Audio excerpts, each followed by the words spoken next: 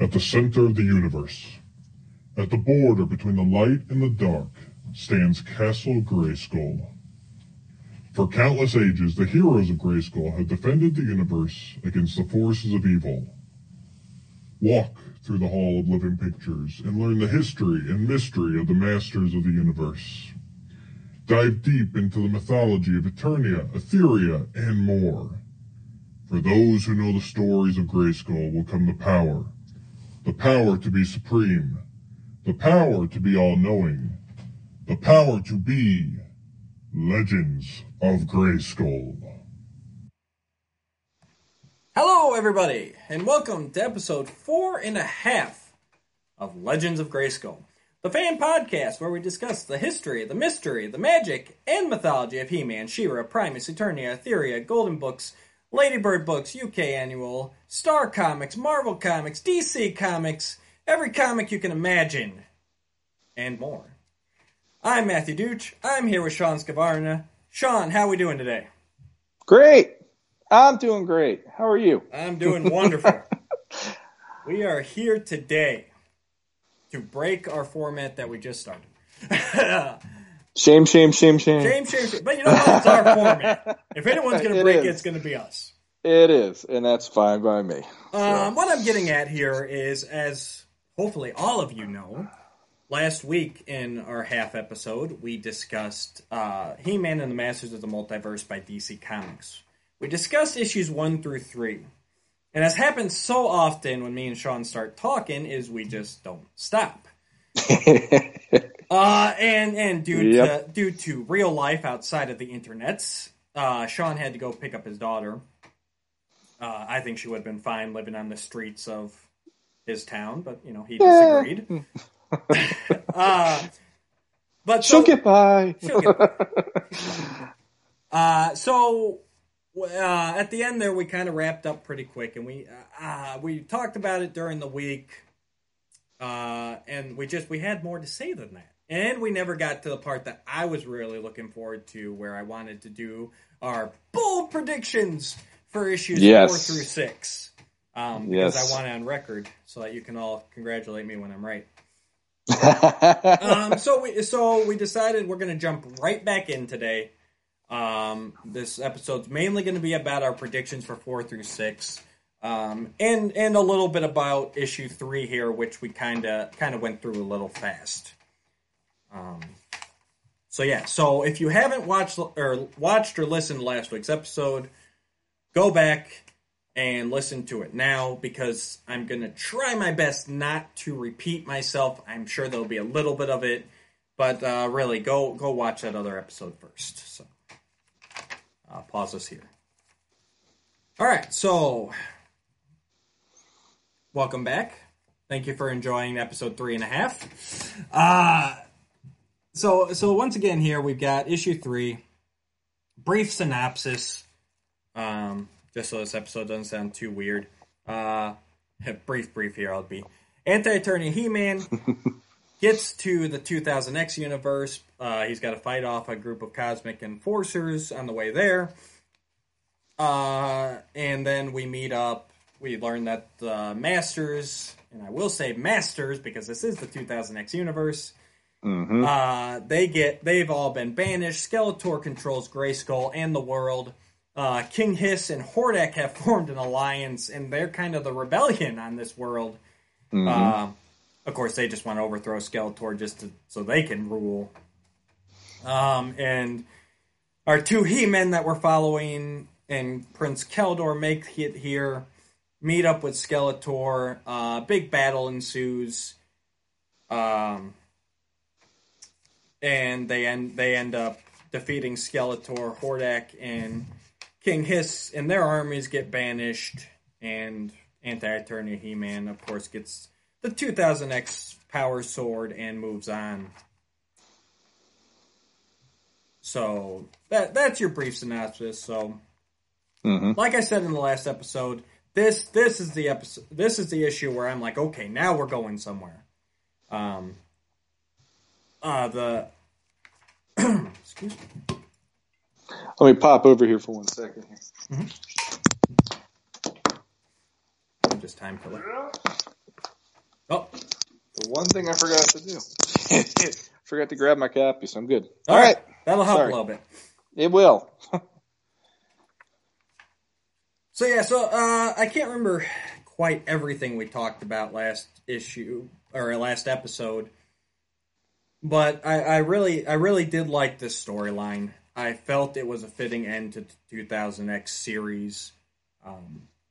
If there's a world where He-Man's going to be defeated this badly, it would be 2000X because of where they always took their episodes. You know, you really felt that the stakes were always real in the Mike Young production show and in the comics and everything else. And this shows how real they are. I'll get some quotes here because I know I really didn't get a chance to last issue. I can find it. There's a line. Oh, if I can find it. There's a line from Trapjaw. Oh, here it is. Yeah, Trapjaw, when the evil warriors meet up with the two He-Men and Keldor, he says, sometimes we find kids in Eterno still clinging to their He-Man dolls, hoping he'll come back someday. Like, that right there just says the state of this Eternia. Yeah. Like, all these children running around just hoping that their hero comes back. You've got to imagine the king and queen are dead in this universe. I doubt Skeletor would have left them alive, and they don't come back at the end when all the masters come back. So it really feels like this is the continuation. But that line there, you know, like he's just running around and he shoots them. He used the toys at target practice. Like that little hope that those kids have left, he's literally shooting. Like that shows how dark this Eternia is right now. Yeah. I am, you know, for all of my different ways of how I like He-Man, that's one of the ways I like to see him the most. As it's sort of like the movie too, where he's their champion, he's who they pin their hopes on.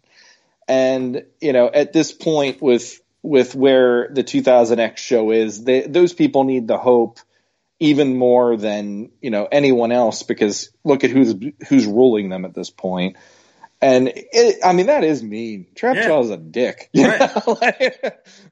Where's your toy? I paid $100 for that. I don't care. It's just. Yeah, and that's the tone through this whole episode. Here, it's gone. What I felt in 2000 in the New Adventures episode, where I felt like they were playing some of these characters up as kind of a joke, or they really didn't do much research.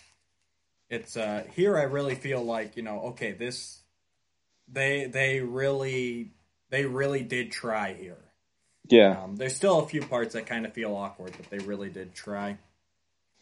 Well, for me being a 2000X fan, you know, like I read this, and from cover to cover, I just kept feeling they got what that entire story was about. And I was always hoping to see even a glimpse. Yeah. What would have happened after the final episode of the show? And I know there is one episode where they wrote it and drew it into a comic book, Captured. By Emiliano Santalucia. He drew it, and Dean Stefan wrote it. But, you know, beyond that, that's the most of a glimpse we have into this world that, you know, it ended 15 years ago, or actually a little more than that now, for 17 years ago, I guess. It's been a while longer than that. Yeah. And it's long enough that at this point I don't want to do the math because it makes me feel older than I already feel. So anything that gives me a glimpse into that makes me happy. And I mean, honestly, I kind of dig the fact that here's Skeletor. It's basically like a riff on the movie. Yep. Skeletor got Grayskull, you know, and everybody else is down for the count. Where's He-Man? You know, and I really enjoy that aspect of it quite a lot. Yeah, and they like I said before, I think I touched on this last time. You know, they use that disco toy line color variation. Which I mean. For me, it's either that or you make up something completely different. But they wanted to show that he was powered up, and I respect their decision to use something that existed back then. And it's still kind of pays homage to the 87 God Skeletor, which obviously they can't. Yeah. I would have hated it more if they'd forced that into here, like the God Skeletor, because we've said that all these are different universes. Yes. So it kind of pays homage. It uses something, similar, and it's there. It doesn't bother me. I'm good with it. I will say, regardless, and I like Skeletor's plan here. He combined all those different powers and artifacts and amulets, and he just souped himself up till he couldn't be beaten. Like that's a solid plan.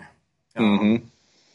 And yeah, I did find it funny when I first read through this in that first scene where he says, "Well, I used the Havoc Staff and the Bazafil Amulet," and even me, I'm sitting here going, what in the world? Like, did they make something up, or am I not knowing something?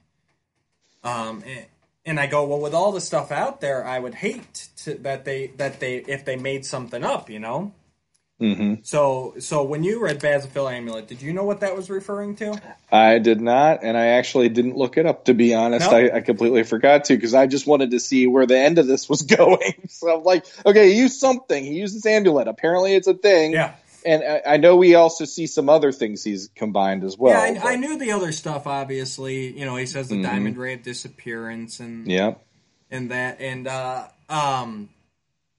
but what's the amulet then? So thanks to the wonderful Character Guide and World Compendium done by a ton of Masters fans world around, too many to list, the Bazafil Amulet, it's actually, you know it very well, it is Count Marzo's amulet from the Mike Young production series. Okay. It's a mystical red gem that enhances his strength, cast spells, and create weapons. Nice. So apparently it was named at some point, maybe in the scripts. I don't know where they found that it was called a Bazafil amulet. I'm assuming probably the scripts for the Count Marzo episode said it. So even I learned a little something thanks to this comic. Nice. And here again, again in specifics, I like Keldor interacting with these Skeletors. That's been my favorite. That was the only redeeming part of the New Adventures for me. It's a good part here again. Mm-hmm. And it still scares me. I know. I mentioned this a little bit, but Keldor being visited by all these ghosts of Skeletor, you could say, Christmas Story style. Like he's learning what makes them Skeletor. He's learning what roads his doppelgangers went down to lead them here. And I've still got this part in the back of my mind that's going, well, is this kind of creating the perfect Skeletor here? And we'll get into that a little bit more later. But here again, like he talked to New Adventures Skeletor and found out, what led him wrong and about technology versus magic. Here he's talking to 2000X Skeletor and finding out about how he actually conquered the world. And it's just some good monologuing here. I like a good monologue. And it fills us in on all the backstory. I feel like I'm getting a whole nother story because, like you said, it's filling me in everything that's happened, basically, in bullet points since the 2000X series ended. Yeah. So, yeah. Sean's got nothing to say on that. Well, I mean, I'll be completely honest. My main focus with this issue was so much more into what's the glimpse behind the curtain that we finally get, and that's just how it's always going to be, because this is a section. I've said it on the first episode we put out there with the beginning. It's like this line, no matter what you do, it's the forgotten line because it didn't do well, and that it makes me just happy to go, okay, fine. You're not going to sweep it under the rug anymore. Right. Like we said on the episode, the 2000X separation episode that we did, where it's like there are some accolades for this that I feel are going unsung a lot of the time. So I love that about it. As for the what you're talking about when it comes to Keldor, That's one of those parts of the entire story that I'm curious to see how it plays out, because here is supposed to be the good version of Skeletor or Keldor before he's become Skeletor, and he's getting to see all these various incarnations of another version of himself, and he's getting to hear these deep dark secrets from other versions of himself, and we don't really get to have a whole lot of time of what's in his head when these events are happening. It's more, he's getting this knowledge. He might have a slight moment to react to it, but then the story just pulls us into, here's the next universe we're going into or whatever. So there's a little tiny bit of time, maybe like 2 or 3 panels tops, and then boom, we're off and running to the races on the next one. Which for me it's always going to be a negative part of doing a mini series like this, because there isn't time to breathe usually. Right. But I'm very curious to see how this does play out with him, because he is seeing the worst versions of himself. Mm-hmm. And, you know, your take of what if this makes the most ultimate Skeletor, it's possible. Like, that's what we were talking about, the what ifs, the predictions and all that stuff. And I mean, one of the ideas, if we went there, is, you know, what if he has to become the most ultimate Skeletor to defeat the most ultimate evil of He-Man? He has to become the almost ultimate good version of Skeletor to confront the most ultimate evil of He-Man, because it's the whole Alpha and Omega and all that kind of stuff. He's seeing where he went wrong. In every circumstance. So the potential is there for him to go, well, I'm not going to do what he did, but I'm going to do, but I have this at my command. Like, I have the Havoc staff and I have this. So, you know, it does open, you know, that's why, for as much as fans aren't liking this or giving it a lot of negative reviews and stuff, there's definitely some story parts to this where I feel like, no, if you actually took the time to read this, you might actually go, I want to see how this ends. Because I feel like there is enough story still left in here where it's like, well, how would you fight the most ultimate evil version of the most powerful man in the universe? You know, and real quick for something you said, and then is he has yet, Anti-Attorney He-Man has yet to go up against anything that's made him stop in his tracks. Every issue is him plowing through something to get to the next thing, and there's barely any resistance. So what is that thing that's going to make him finally stop? And actually have to, you know, dig in a deeper just to fight this thing that they finally can go, this is the thing that we have to fight him. Is it Keldor becoming a Skeletor? Is it He-Man? Is it a normal He-Man getting the swords back, the power sword? I don't know. And and just to preface that right quick before we get too deep into it, even though we're pretty deep into it. Thanks to me as always. But I do want to say that if you did not like this issue or this series, more power to you. We are never going to say that's not valid. Everyone's entitled to their opinions. And we're just offering ours.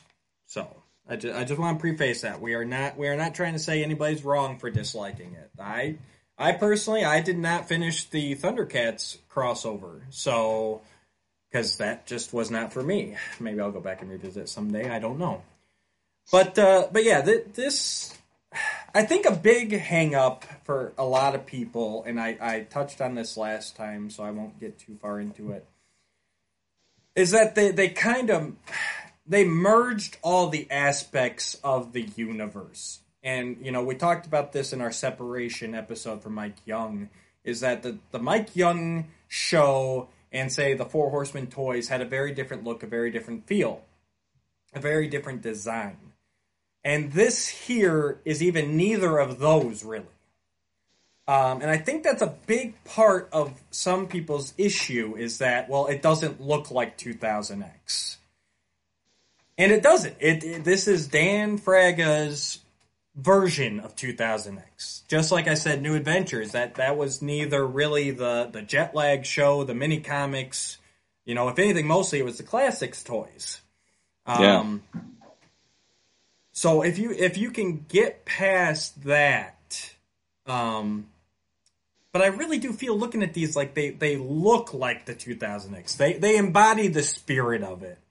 And like I said, the biggest problem is that we find out that they're going to do Filmation in a very different art style, very similar to Filmation. And I think that's the biggest problem right now, is that why is Filmation so special? But I won't get into that again either.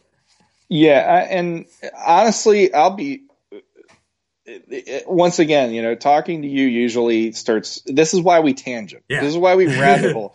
Because talking to you usually gets my mind going, well, crap, I didn't see it that way. And, the whole thing with you talking about, like, well, New Adventures didn't look like the show. Right. And that automatically made me just stop and go, oh, crap. Like, I never... okay, I draw. I'm not going to say I'm a professional. I'm not going to say anything about, I don't do comic books. He is amazing. I don't do comic books. I get paid for commissions from time to time. But the thing is, if it was me doing this series, I think in my head, I would just draw it as I draw everything. Right. And that's not because I'm not thinking things through or whatever. It would be more along the lines of, I would just want it to be the way that I draw it, because that's just the automatic go-to when I create something. Exactly.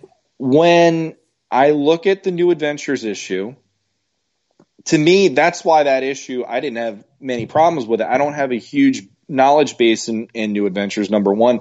But number two, the thing that makes New Adventures work for me as a He-Man fan and as a collector is Classics knocked it out of the park on almost every single one of those figures to make me go, well, crap, now I need these characters because they look amazing.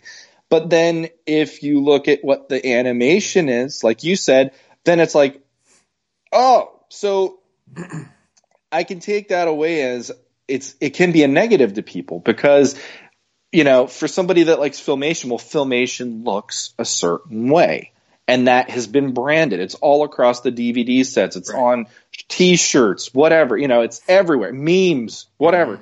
I mean, they even have the toy line separate for that, and it's like that's the only line that gets that kind of credibility. Everything else is, here's the standard version of Classics we're giving you for these figures. Right. So, it's like you're opening up a whole floodgate in my head of, okay, so New Adventures should have looked like the cartoon. 2000X should have had these hulking characters like we discussed it on Separation, but the representation visually of them, they are huge. Right. He-Man should look like a mountain, and it's like the cover represents that, but then on the interiors, it's like we're getting the standard version of here's how they look typically, either through the toy or through just here's an artist doing a muscle figure to make this character come to life on the page. And the other problem is that they switched artists partway through this issue, which I don't, you told us about that last time. I don't like when they do that. And while I didn't know for sure that they did, I definitely felt a shift. Yeah. Like, I just thought Dan got a little sloppier. But yeah, it was actually a different artist. I hate when they have to do that mid-issue. Yeah, I actually asked him about that when I got to talk to him on Council of the First Ones, because I could tell, like, the minute that you see the difference, and I knew Tom Derenick was going to take over, but I didn't realize he didn't finish the entire third issue until I got to look at it, and then I was like, oh, okay. And for me, I've seen Tom Derenick worked on the Eternity War and stuff, so he's not new to He-Man at all. No, but there is definitely a different line to his artwork, a different way. But here's the one thing that I found out is Dan Fraga actually did all of the layouts for the entire issue. Okay. So everything in the issue follows the way that he wanted to see it done. He just didn't get to the final product at the end. And the one thing I did ask him was, is there any page that he wasn't able to do that he really wanted to do, but his schedule wouldn't allow him? And he said the page he wanted to do the most that he couldn't do was the part with Anti-Eternia skewering tappers. So there you go. Yeah, and I won't. You know what? You talked a little earlier about the taking a breather, taking a moment. The closest I got to liking Tapper's Grayskull was that moment with him and 87 in the jail cell with Tila. Mm-hmm. And not even because of Tapper's. Once again, give me any other He-Man in that role, and I would have felt even more. Like, that's the thing. Like, Tapper's death is built up in this issue to be a thing, and I still, rereading it again here, I still can't feel anything when he's impaled on that sword. I cannot. If they had even just done, like, the old DC Comics He-Man in 87 movie He-Man this whole time, and, you know, I would have felt... The script is there. Like, I want to feel something, I just don't. Yeah, go ahead. Oh, I was just gonna say, like, we talked about it before, but I think it still stands as a valid point. Tapper's being there opens up to me like a whole. It's like a mess then, because we had Sideshow, and that's just a statue line, right? And then we have Tapper's, which is a video game, but all the other ones are legit. These were mythologies. These were like, there's Bibles written to these cartoons and these universes. But then we have this one-off thing of here's Tapper's, here's Sideshow, and those are representations, but they're not necessarily a storyline to follow that would invest somebody the way that Filmation would, the way that Jetlag would, the way that 2000X did. So, you know, like, characters like that, there's already a certain amount of, it's hard for me to care because it's a visual. It's not a story I've been invested in since I was 4 or 5, you know? Honestly, if they had to do it, if they really had to do it, they should have used the He-Man from the most powerful game in the universe. Because that was an act. I still have that on my phone. I still play that to this day when I'm sitting waiting for something bored somewhere. That is a nice side-scrolling beat 'em up. Feels very much like the old Turtles games and stuff like that. Like, and there wouldn't be any of this silliness. There wouldn't be coins popping out or any of that, you know, Easter Bunny suits, because most powerful game in the universe was very serious. It was a cartoony style and an over-exaggerated style, which also they used that for the toy line. The Masters of the Universe minis were supposed to be that same kind of style. Yeah. So there's even more legitimacy there. Like, if I'd had those designs here and him being a serious He-Man, like, I could have gone for that. But but the jail cell thing, it answers some questions for us too. You know, 87's postulating that, you know, the rules are a little different from Eternia to Eternia, you know, and he even talks about how he doesn't have a secret identity. There is no Prince Adam. The war for Eternia, you know, Tapper says that his world had no rules. And here, one thing was consistent with most every He-Man I've encountered, besides the big talker here. Continuing the ruse of being a vapid, irresponsible prince was difficult, especially knowing how much we disappointed you, Tila. Thank you. Yeah. I have been saying that about the He-Man Adam dynamic for years. You know, even before we met, I've been talking about that. Nobody gets that. Nobody, or they want to just go, well, that, you know, well, I've gotten into this before. No, it's like, let's go for it because it's valid right here. Let's do it. I'm saying that's exactly how I've always. It's a ruse. It's a facade. That is not Adam. Adam is He-Man. He-Man is Adam. Yeah. And this shows that Tim Seeley gets it. For all the mistakes he made, and I called him out last episode, he gets this dynamic, except for the worlds where, and it does show that Adam's secret came out in the 2000X universe here. Tila tells you that. You know, and once again here, you're trying to get some sympathy for Tappers, but I just can't feel it. But it's nice to have some answers there, you know, some just like you said, it took a moment. It's a 1 page, but I feel like we got some meat there. Like we're finally getting to the depths of what this comic's trying to do, where it's going, what the, you know.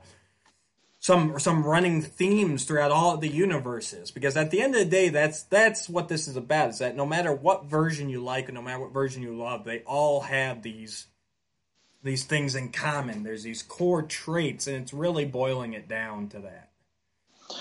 I'll admit, though, you didn't care for Tappers, but I think the way I looked at that scene in the cell in particular was, it wasn't just Tapper saying that. That was every version of him saying that to her there. And that's kind of where I got like, I don't want to say it got me emotional, but it definitely made me like feel for that character then, because it's like you see it in Filmation and you'll see, you know, his father's disappointed in him and he doesn't want his dad to look badly upon him. And there's times with Teela and all that stuff too. But like, 2000X, there's definitely these moments that really eat at him, because Teela, out of anybody, is riding that kid because she's always seeing him turn tail. And like through the first like 5 or 6 episodes of the first season, you're going to see so many instances of her being like, "Oh, are you going to run away like you did the last time?" And there's people who look at that as, "Oh, she's being." There's worse words, but you know what I mean. and it's like, you know, I don't feel like she's trying to do that to him. I feel like she looks at it from the responsibility aspect. From, you know, I'm standing here holding the line with my father, with all the other masters, and I see you as the only person that has to run away every time something big is happening to this place. Why are you, the prince, not caring while I'm here busting my butt to protect us from Skeletor, to protect us from whatever things, you know? And Go ahead. Well, I was just going to say, and it's probably what you were about to say, and about the fact of her feelings for Adam. I mean, and sitting here going like, I'm the captain of the guard. I'm, you know, and I love this coward. Deep down inside, I won't admit it, but I have feelings for this coward. And how can I be with this guy? Like, Well, you'll never catch her talking to He-Man in a way where it's like, there's always this moment where she'll say to Adam, "Oh, if you could only be more like He-Man." So when she says that, I never ever for 1 second take it for, I want He-Man. She takes it, the way she says it is, I wish you could be more like someone I respect because I love you.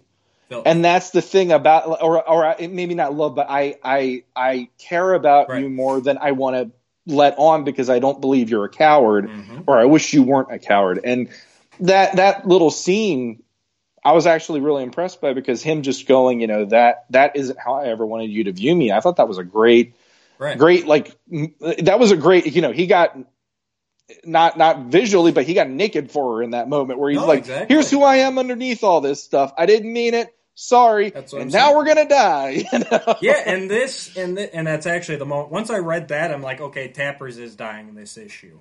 I said he's gone finally. But yeah, that's what makes it. And it's those little moments throughout this issue that really feels like, okay, they're getting these characters now. That's a whole story in itself, and it doesn't say one way or another. But I've got to imagine that Adam didn't reveal his secret to Teela in 2000X here. Just the way it's all written, and maybe I'm reading more into it, I feel like it was like forced out. Like as Skeletor gained control, the truth was exposed. And they you know, maybe even when He-Man was finally defeated and banished to his ghost form in this, you know, so just hearing Teela and everything and the reunion that comes later, I feel like they never even got their chance as 2000X Adam and Teela to really even explore this. So this is a great this scene right here makes this issue for me. It's this is what it's about. He's getting it, you know. Yeah. And Skeletor's plan to banish the He-Man to a ghost form, so He-Man's been wandering the halls of Grayskull this whole time, unable to do anything, growing older, as you can see by the beard and everything. You know, he's you gotta wonder what state this He-Man's even in, which allows him to get manipulated by Shadow Weaver so easily, which I feel is a direct result of that. And here again, it plays up. I just felt the characters were finally getting right. Tim Seeley's finally finding the different characters' voices Shadow Weaver is great to see there, and her manipulating is right in line with everything we've ever known about a Shadow Weaver. Agreed. Yeah. Yeah. I mean, to be honest, and this is just me, there's something epic looking in the sequences where they're about to go to war here. Yep. And you're seeing the entire line of Skeletor's troops. Yeah. And like, I didn't notice it the first time for some reason, but freaking Spikor, dude. Yeah. I mean, look at Spikor. Yeah. Spikor's a mountain in this. Mm-hmm. And I mean, that's something that for me, like it's the visuals. Hold on here. Yeah. Okay, we're good. All right. It's the visuals to me that makes this so great. You know, like 2000X, and even though they didn't go with the cartoon style, you know, there was something great about like we just got through the Crisis on Infinite Earths miniseries, and the one moment that you and I both geeked out a bit about was Tom Welling coming back for his moment as Clark Kent. I was gonna bring this up too. Go for it. Go ahead. You got it first. The thing for me was seeing 2000X He-Man come back, and like the thing too is each He-Man has their identifiable armor, their identifiable look, and 2000X gave us the snake armor. So when I saw the snake armor, and he has the long hair, the beard, he actually reminds me of Aquaman back in the 90s when he had the harpoon hand and all that. It was like, when I saw that, I had to do a triple take going like, did they just put Aquaman in He-Man armor? It worked for me. Yeah. But there is something that just, it feels like home to see that character again out of all the characters you get to see in 2000X. When I saw him, I was like, thank you. And, you know, like everything else about the issue, it's like, I think the thing was the drama and the fear in me was heightened now because now he's back. And every issue we've seen to this point is that version of He-Man now is going to just get dusted. That's it. So, you know, like I'm sitting there going, don't do this to me, Tim Seeley. You're giving me back 2000X for one issue. Don't do this to me. And for me, it's you brought up the Tom Welling, the Smallville cameo in Crisis on Infinite Earths. Spoiler alert, if you have not watched Crisis on Infinite Earths, if you're planning to, you might not want to listen to this. That scene where we find out that Clark gave up his powers, Lex apparently, after all those seasons, turned out to be just a good guy and a good president. Yeah. And Clark felt comfortable giving up his powers forever. Like, to me, once again here, I'm like, I told you offline, that is the most Smallville ending to Smallville. Because it raises you up and it disappoints you one last time. We'll string you along for 10 years. You get like 10 minutes of him in the suit. And then when we show him again, you find out he doesn't have powers anymore, but he can still punch Lex Luthor right in the face. At least there's that. So it's like, but here, when we hear about, and this is what I was getting at, we hear about everything that's happened between what we've seen and now. Mm-hmm. And you have to imagine it's 2 years, he says, since he's banished everybody. But you got to figure it's even a greater time between there, you know, Hordak coming back and everything. Like, there's there's probably at least a decade after the events that we last see. Yeah. And just hearing of what transpired in that time and where they're at right here, I'm good with it. Yeah. Like, it puts me at such a peace. Like, I'm like, yes. Exactly. This is an ending. And it's still not even really an ending. Because He-Man's still alive. Skeletor's still alive. If anything, it's reset to the status quo where you could come back, you know, King Hiss and Hordak are banished again at the end of this issue. Yep. So they could start a 2000X comic series tomorrow, picking right up here. And it's kind of reset everything. Skeletor's back to with just his evil warriors. He-Man's here, but now his secret's revealed. Mm-hmm. And he's moving forward as King of Eternia. Because like I said, we don't see King Randor. I gotta assume he's dead. I'm sure they're dead at this point, yeah. And him dealing with his lost time. rewriting the world, I would watch that. I would read that. Like I even if I wasn't a 2000X guy like I am, that's a compelling enough story for me to go, here's a He-Man who he knows what's been going on and he couldn't do anything about it. How would that make you feel? Like, I mean, there aren't many stories that I can think of off the top of my head where, the hero is seeing everything that he loves getting taken away or torn from him in a way where he just can't do it. There's no way he can intercede or step in. That makes that He-Man so much more compelling to think of the story potential there for me. And basically what it's doing, and spoiler alerts if you haven't read the Eternity War yet, but it's mirroring that Eternity War storyline. I was just going to say that too. Yep. Mm-hmm. I'll say it again, and I'm really going to get in depth when we start hitting Eternity War, which we will because I love that series.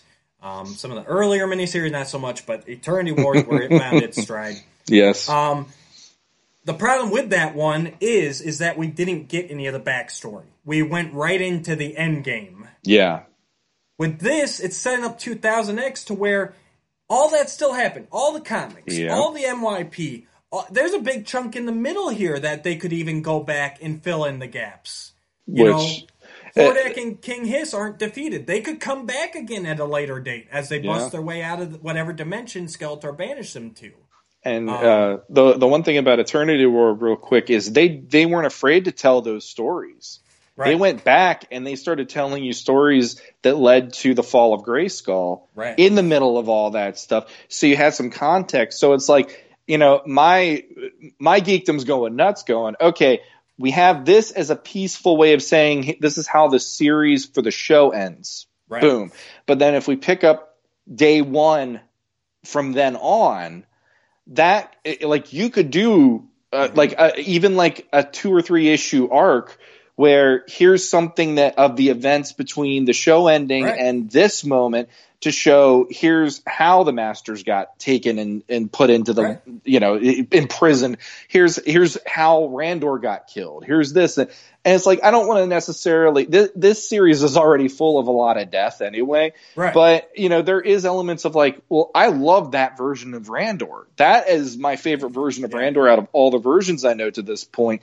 And he's a character I would mourn for if I got to see that story because he was a great leader and he was a warrior and I really like he never once made me feel alien about the concept of this is his father and he was a part of the story. So, it's like anytime that you take somebody out of the mix like that, I kind of want to see that. I want to know what were the stakes they were up against that now they're not here anymore.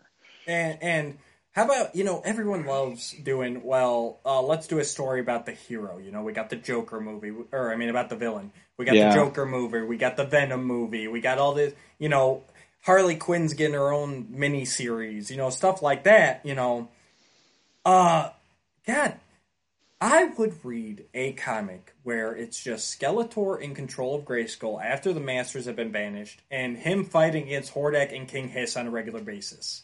Yeah, I would too. Like Hordak and King Hiss are cooking up these schemes, like the complete flip. Yeah. Skeletor's assuming the He-Man role, granted, but there could be some fun moments in that too. And I say fun, it's going to get dark here for a second. Sure. But just think about like Hordak and King Hiss are like, well, we'll take the Eterno City and we'll hold everyone hostage. And Skeletor shows up and he's just like, and he just like lets all the villagers die. Exactly. Yeah. Like. That's, if done right and not gratuitous, that could be a good story because you're putting that villain into the hero role, but he's not a hero at all. He does not, you can tell. Look at the land. It's all desolate. Yeah. He has not tried to grow his world or anything. He is ruling it. And how does that change the script? Mm-hmm. What's Hordak and Hiss have to come up with to even engage this ultra powerful Skeletor? Yeah, well, 2000X... That's compelling. I agree completely. And 2000X did a really good job with the idea of these ancient artifacts. That's something that I absolutely love about the series because anything that they would put in like that, I always felt was just, it's one more brick in creating this world that to me felt very rich, and it Right. felt very ancient to me in that way. Like there was all this stuff that they brought into the modern storyline, but the sorceress would always have to do well, this is what this is, and this is why you don't want this to do what it's supposed to do. Or like the Lessons episode where He-Man's ready to go up against the Ramstone. She's like, don't do it, and he does. Right. I love that he's so mad that he just does everything against what she tells him. And he's like, crap, now I know what I'm up against. So you could even tell stories like you're saying, King Hiss and Hordak teaming up because Skeletor now has all of these artifacts at his command, and he's using them. That's his power source. But the other thing that would be interesting to me is showing how he obtains those. Yeah. You could do flashbacks to those even and have an even richer story in that sense too. So, there's the thing that is mind-blowing about this issue, and this is, folks, this is why we wanted to do another episode about this issue, is this issue really does an amazing job of, it's almost like a pivot point to me of, you can go any direction with this, and there could be still really compelling stuff that you could draw from this mythology that they wouldn't let you do in the first two episodes or the first two issues of this, because those weren't either, like you said, the New Adventures wasn't completely correct. The research wasn't there. And the first issue was basically setting up just Anti-Eternia Keldor. Right. So which is, it's new. It's new. Yeah. And a lot of fans have a problem with new. I'm not singling anybody out, but I've talked about this to Sean, to other people. When new stuff comes out, there is an initial backlash. There always is. Sometimes we as fans have been right. Sometimes I'll admit when I'm wrong. Sean was wrong about the 2000X series over there. Yeah, I was going the wrong way on this. I was like, I'm a great case in point of, if you want to talk to, I'm praising it all the time, and I was the guy going, I don't like this. Yeah. So when it first hit. Once again, with this comic, just put down the preconceived notions. No, it's not going to be exactly those eras, and try and enjoy it for what it is. This issue for me was also a pivot point. It's the point, like I said, issue 1 was fine. Issue 2, I really got dragged down because I know the New Adventure story, and that wasn't it. This is where I'm going, okay, maybe there's something here. Maybe they've got something. Maybe they found their voice. The next 3 issues will tell me whether I'm right or wrong. I will say, like Sean said, the positives, 2000X He-Man's alive, 2000X Skeletor is alive. Anti-Eternia He-Man wanted to kill him, but then he ended up taking off before that. And to your point earlier about, no, Anti-Eternia He-Man hasn't really come up against anybody who's really challenged him, but this is the closest he's come. As in, he saw everybody combined here, the Masters, the, 87, Skeletor, and he just left. Yeah. He didn't engage them. Yeah. So you have to feel that there was a part of him that goes, I could probably win. Is it really worth it? Yeah. I might sustain some injury. He feels so close to this power prime, as he puts it, that he's going, it's not worth the risk to engage these people. Exactly. And I like that. I like that 2000X was put up on that level where it's the first one that's given him at least a pause where he's like, maybe I should just get out of here. I like that. I like that a lot. And the thing is, my take on him before even starting reading the Multiverse series, I looked at him as almost like a Michael Myers equivalent of He-Man, where he would be this voiceless force that was unrelenting, and he would do stuff that would probably make the typical Masters of the Universe fan go, holy crap. Because, the quantifiable aspect of evil to me is different depending who you're talking to, because my version of evil might be a whole different version than Matt's evil, might be a whole different version of, whoever's evil out there. Tim Seeley's evil, Dan Fraga's evil, whatever. It's the idea of evil to me is something that you aren't capable of even going there because you won't go there. Exactly. So here is somebody who has the ability not just to wield the power of Hellskull, but the ability to not have any reasons whatsoever to stop himself from using that in a way that he sees fit, not in a way that would be for the betterment of people. And there's just there really is something about that rattles me, but at the same time, like he has been like Michael Myers in the sense where each time he's taken one He-Man down, he's usually taking him down one-on-one.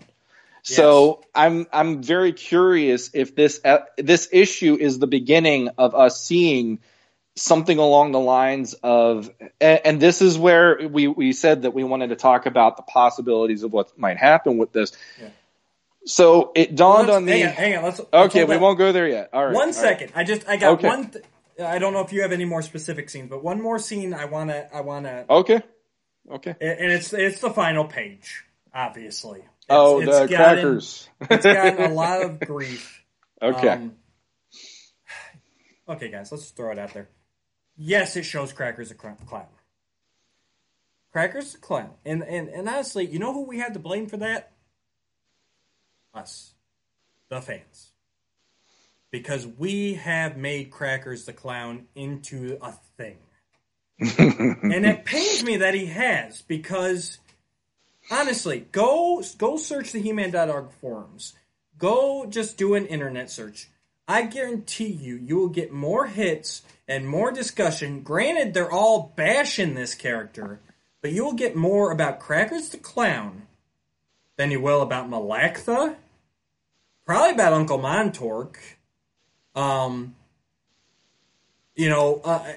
More about him than Negator, which I felt was a great two-shot Filmation villain because he had 2 episodes on him. Mm-hmm. The Game Master. Like, there are so many great sub-characters in Filmation, but Crackers the Clown is such a bad character that has become a thing. Yeah. So, that's why Crackers is here. Just like we said, Tappers is there because Spider-Ham was popular into Spider-Verse. That's why Crackers was here. Mm-hmm. I don't think it's anything more than that. I doubt we're going to see the adventures of Crackers the Clown in the next issue, but he's there because he's become a thing. I mean, he's been in Classics bios. I don't even think. Well, Malactha was probably in the Shakoti bio. Yeah, I think I doubt Negator. I don't follow the Classics bio closely. So someone correct me if I'm wrong. Danielle, especially if you're listening to this, I know you'll know offhand. Negator, I'm sure the Game Master. No, the Game Master was in one. I think actually Danielle did one with him in it. But Negator probably wasn't. But that's why he's there. And everyone's so focused on Crackers, myself included. You got the issue there, right? Mm-hmm. If you actually look down here, they're obscured by the logo, because for some reason they put title pages on the last page now. But it's actually also got Squinch and Delora down there, the widgets. Yeah, it does. Yeah. And I didn't even notice that until actually about 5 minutes ago when I flipped to this page. So, and here again, the quote from Anti-Attorney He-Man, I know I've heard a lot of people talk about this. What cursed hell is this? Like you said, Sean, we talked privately. He's coming into this bright Filmation good world. Of course this is going to be, like, to him, the most evil man in the universe. Yes, what cursed hell is this? Yeah. Honestly, I would say the same thing if I went into the world of the Teletubbies. Yeah. I'd be like, what the hell is this? It's not a knock against anything. No, and here's the way I look at it, and this is just me being who I am. I started off with the Castle Grayskull box art, the mini comics, the Battle Cat box art, the Battle Ram box art. All of that painted Eternia as this war-torn, mythic, epic-looking planet that had a lot of mystery and a lot of danger to it. Yep. So, for me in 1983, when Filmation hit, I mean, I make it as a joke, but it's like, it's so bright and colorful the minute that it shows up on the screen, and then all of a sudden there's Orko, and initially I'm Lubick doing, what the hell is that? Right. This is That's not the way saying. that, it's like this isn't painted in the way that I viewed everything to this point. And so Filmation kind of had its own take on all this stuff. They had a bright way of looking at it. They didn't want to make it so fiercely dark and scary that they were going to alienate children every afternoon while they're, or traumatize them. I mean, there's other 80s properties, cartoons that did that, like Transformers the movie, that traumatized kids. Exactly. They didn't want to do that with He-Man. They were trying to make it accessible to all ages to have some fun for 20 minutes each afternoon watching this show. For me, it was the same thing as Anti-Eternia He-Man, the first couple episodes of He-Man. I'm like, none of this matches up to anything that I was liking about this line, but that didn't make it wrong. It didn't make it that it was whatever. It was just, here's a different take on this. Right. Just like it's a multiverse comic. Right. So therefore, it's going to show you different aspects of these characters and different aspects of continuity that might not mesh together because it is such a stark difference from one to the next. Exactly. So, I'm not trying to say like we're right and everybody's wrong. I'm just looking at it from, that's the way that it made sense to me when I saw that last page. It's like, Anti-Eternia He-Man comes from death, carnage. There's like demonic stuff going on in his universe. To go to Filmation where it's kind of light and the colors are bright and there's more of a sense of fun to it and stuff. Yeah. There's a festival going on. There's music. You see the music notes.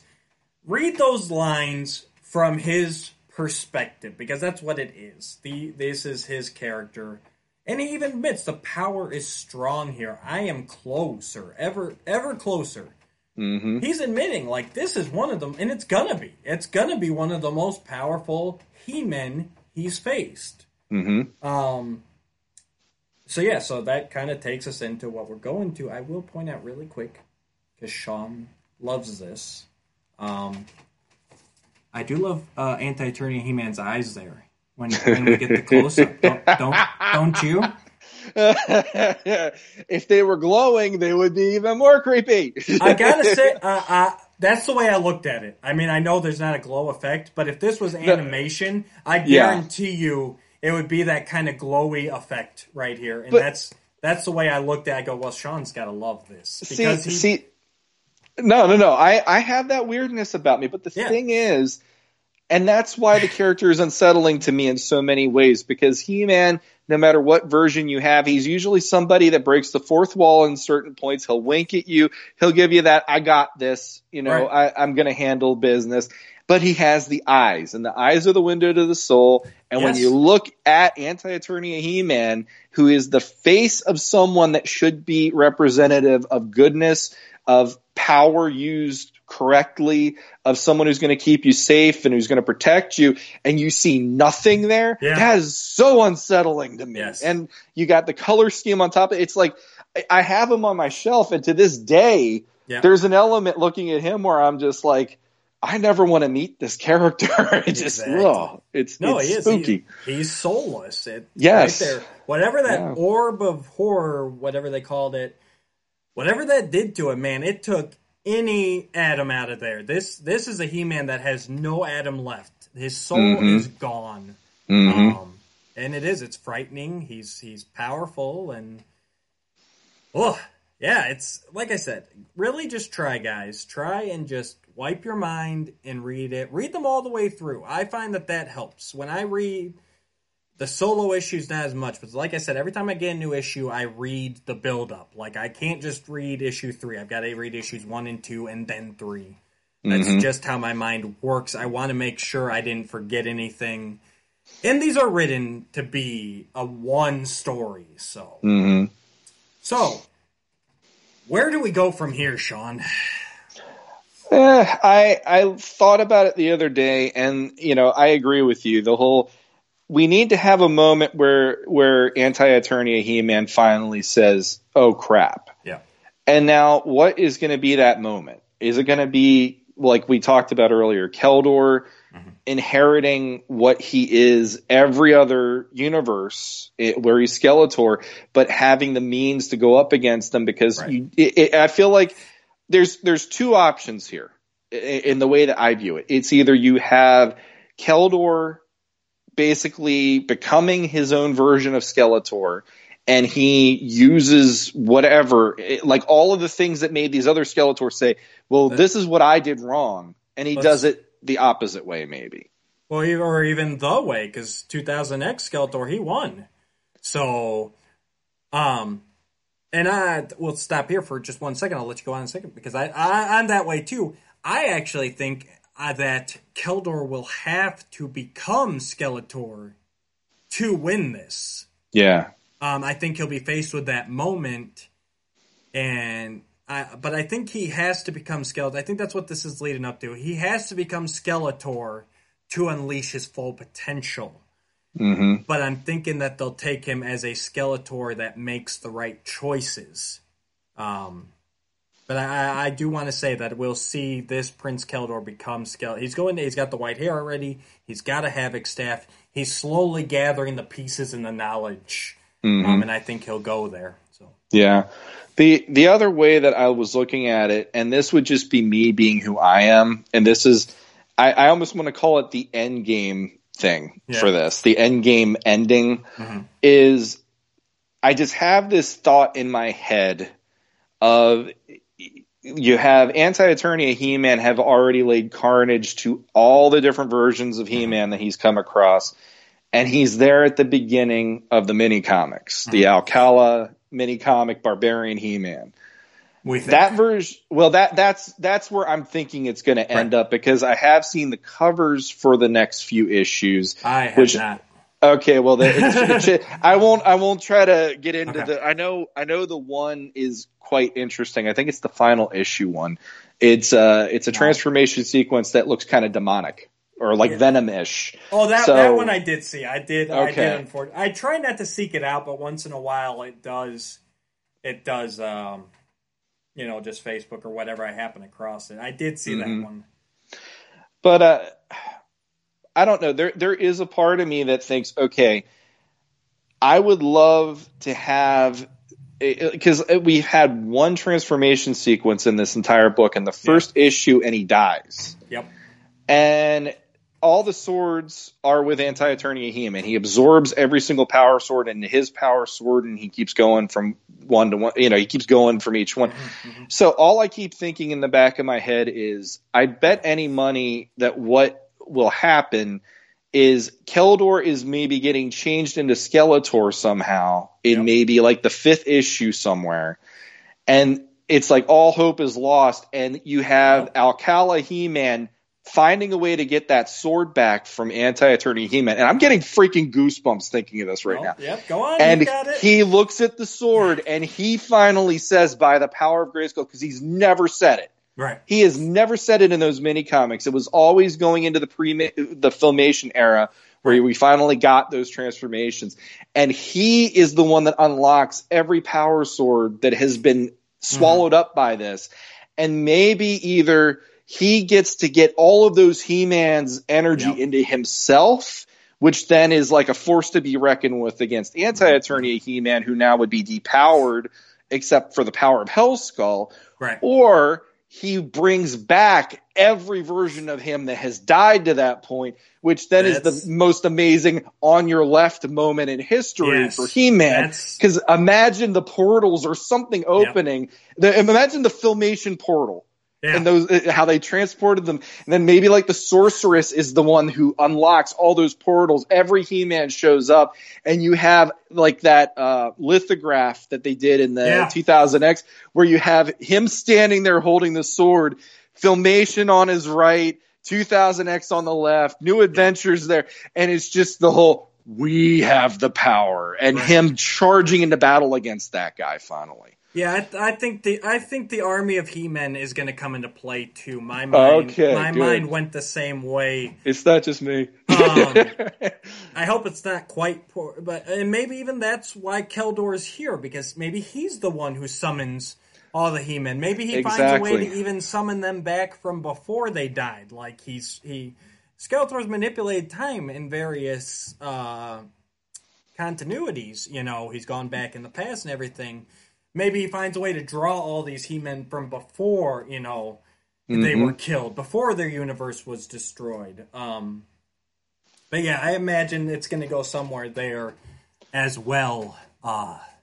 So here, And that would be awesome, honestly. That would be, I'm getting good picturing that.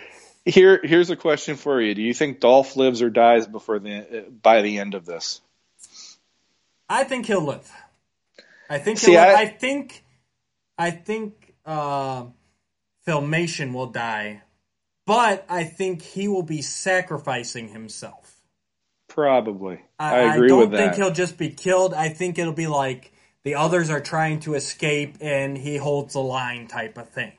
Mm-hmm. But yeah, that's how I'm going with it. Yeah, because my head goes to a bunch of different options. It's like Dolph's lasted this long. He's up to issue 3. Tapper's just got snuffed. So it's like we have basically Dolph, He-Man, and we have Keldor now. Yep. And that's pretty much your A-team going into everything else that's about to happen along with Filmation. But yeah, like if they... there's a part of me that would love to see that. I'm not going to lie. There's a part of me that wants to see every He-Man come back to life somehow. Right. And just bring it to them because they're owed that at this point. And there's another part of me that almost goes, I want to see something come out of left field that I wouldn't have expected. Right. But then I'm also like, sometimes stuff like that pisses me off. You know, like why didn't that was something that was so out of left field. The only thing that I could think of that would be like crazier is we didn't get to see what happened to the Zodak force at the beginning of this issue. So what if you think we could call them Cosmic Enforcers instead of Zodak Force? But I mean, well, okay. I just came up with that name off the top of my head, though. Every time I see a group of them, I just go to Zodak Force, and it's not. It's because it's just it's Zodak, but it's like it's everybody dressed like Zodak, like the Green Lantern Corps. It's just my mind goes there before I go to Cosmic Enforcers. So. But having them having to step in or something because we don't know what happened to them. We know Spectre came through. Yeah, he did.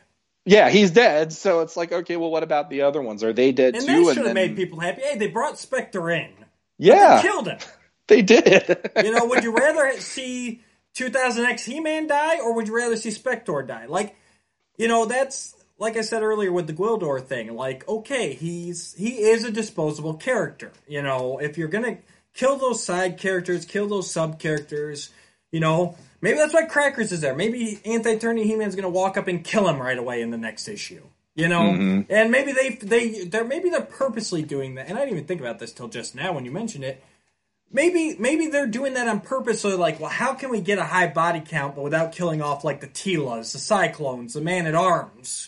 Which people get really upset when they do that. Yeah. Just throwing it out there. Maybe that's why they're using all these kind of joke characters and the fan-hated characters, because they view them as disposable.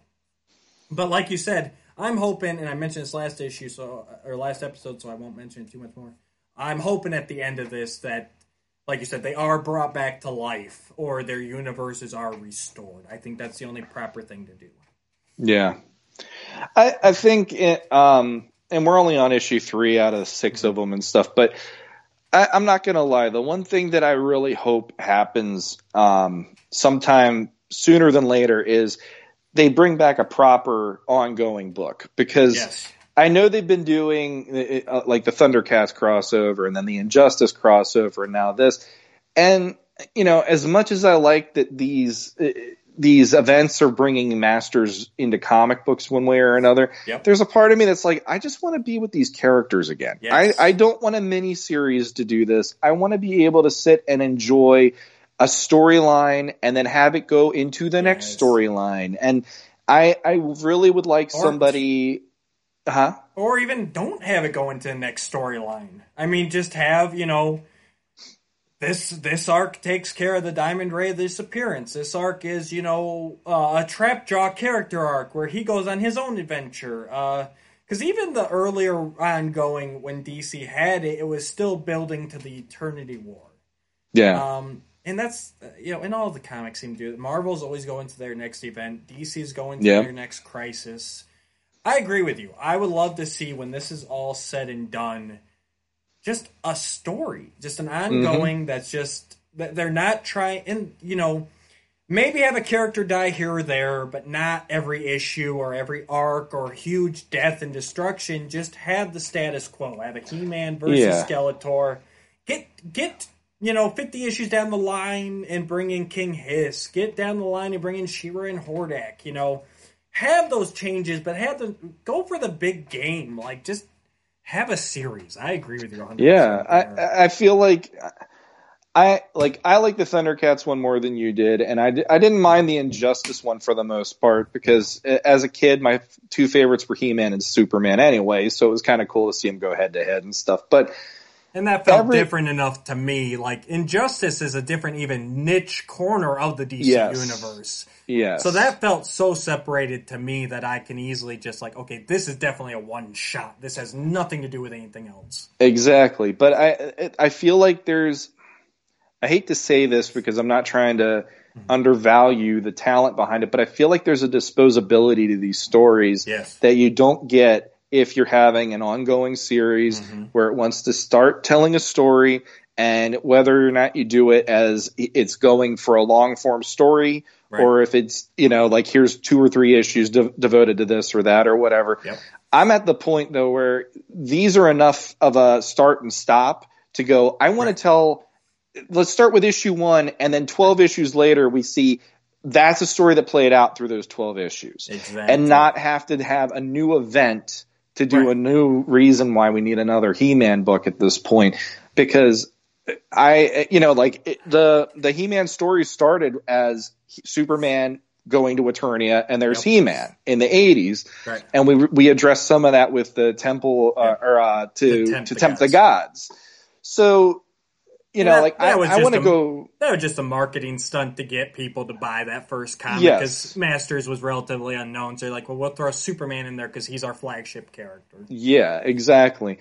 And I'm ready to have something where I want to really sink my teeth into a storyline and get invested and actually get excited for each issue each month. And have the changes come naturally. Like I said, you don't have to build up to it. Just like an ongoing Batman or the Flash or anybody else, there will be change. There will be death. There will be story-altering moments, but not where the whole series is just built to that. Eternity War was built as that whole series was built up to the final battle between He-Man and Skeletor. It was this this do-or-die moment. We don't need that all the time.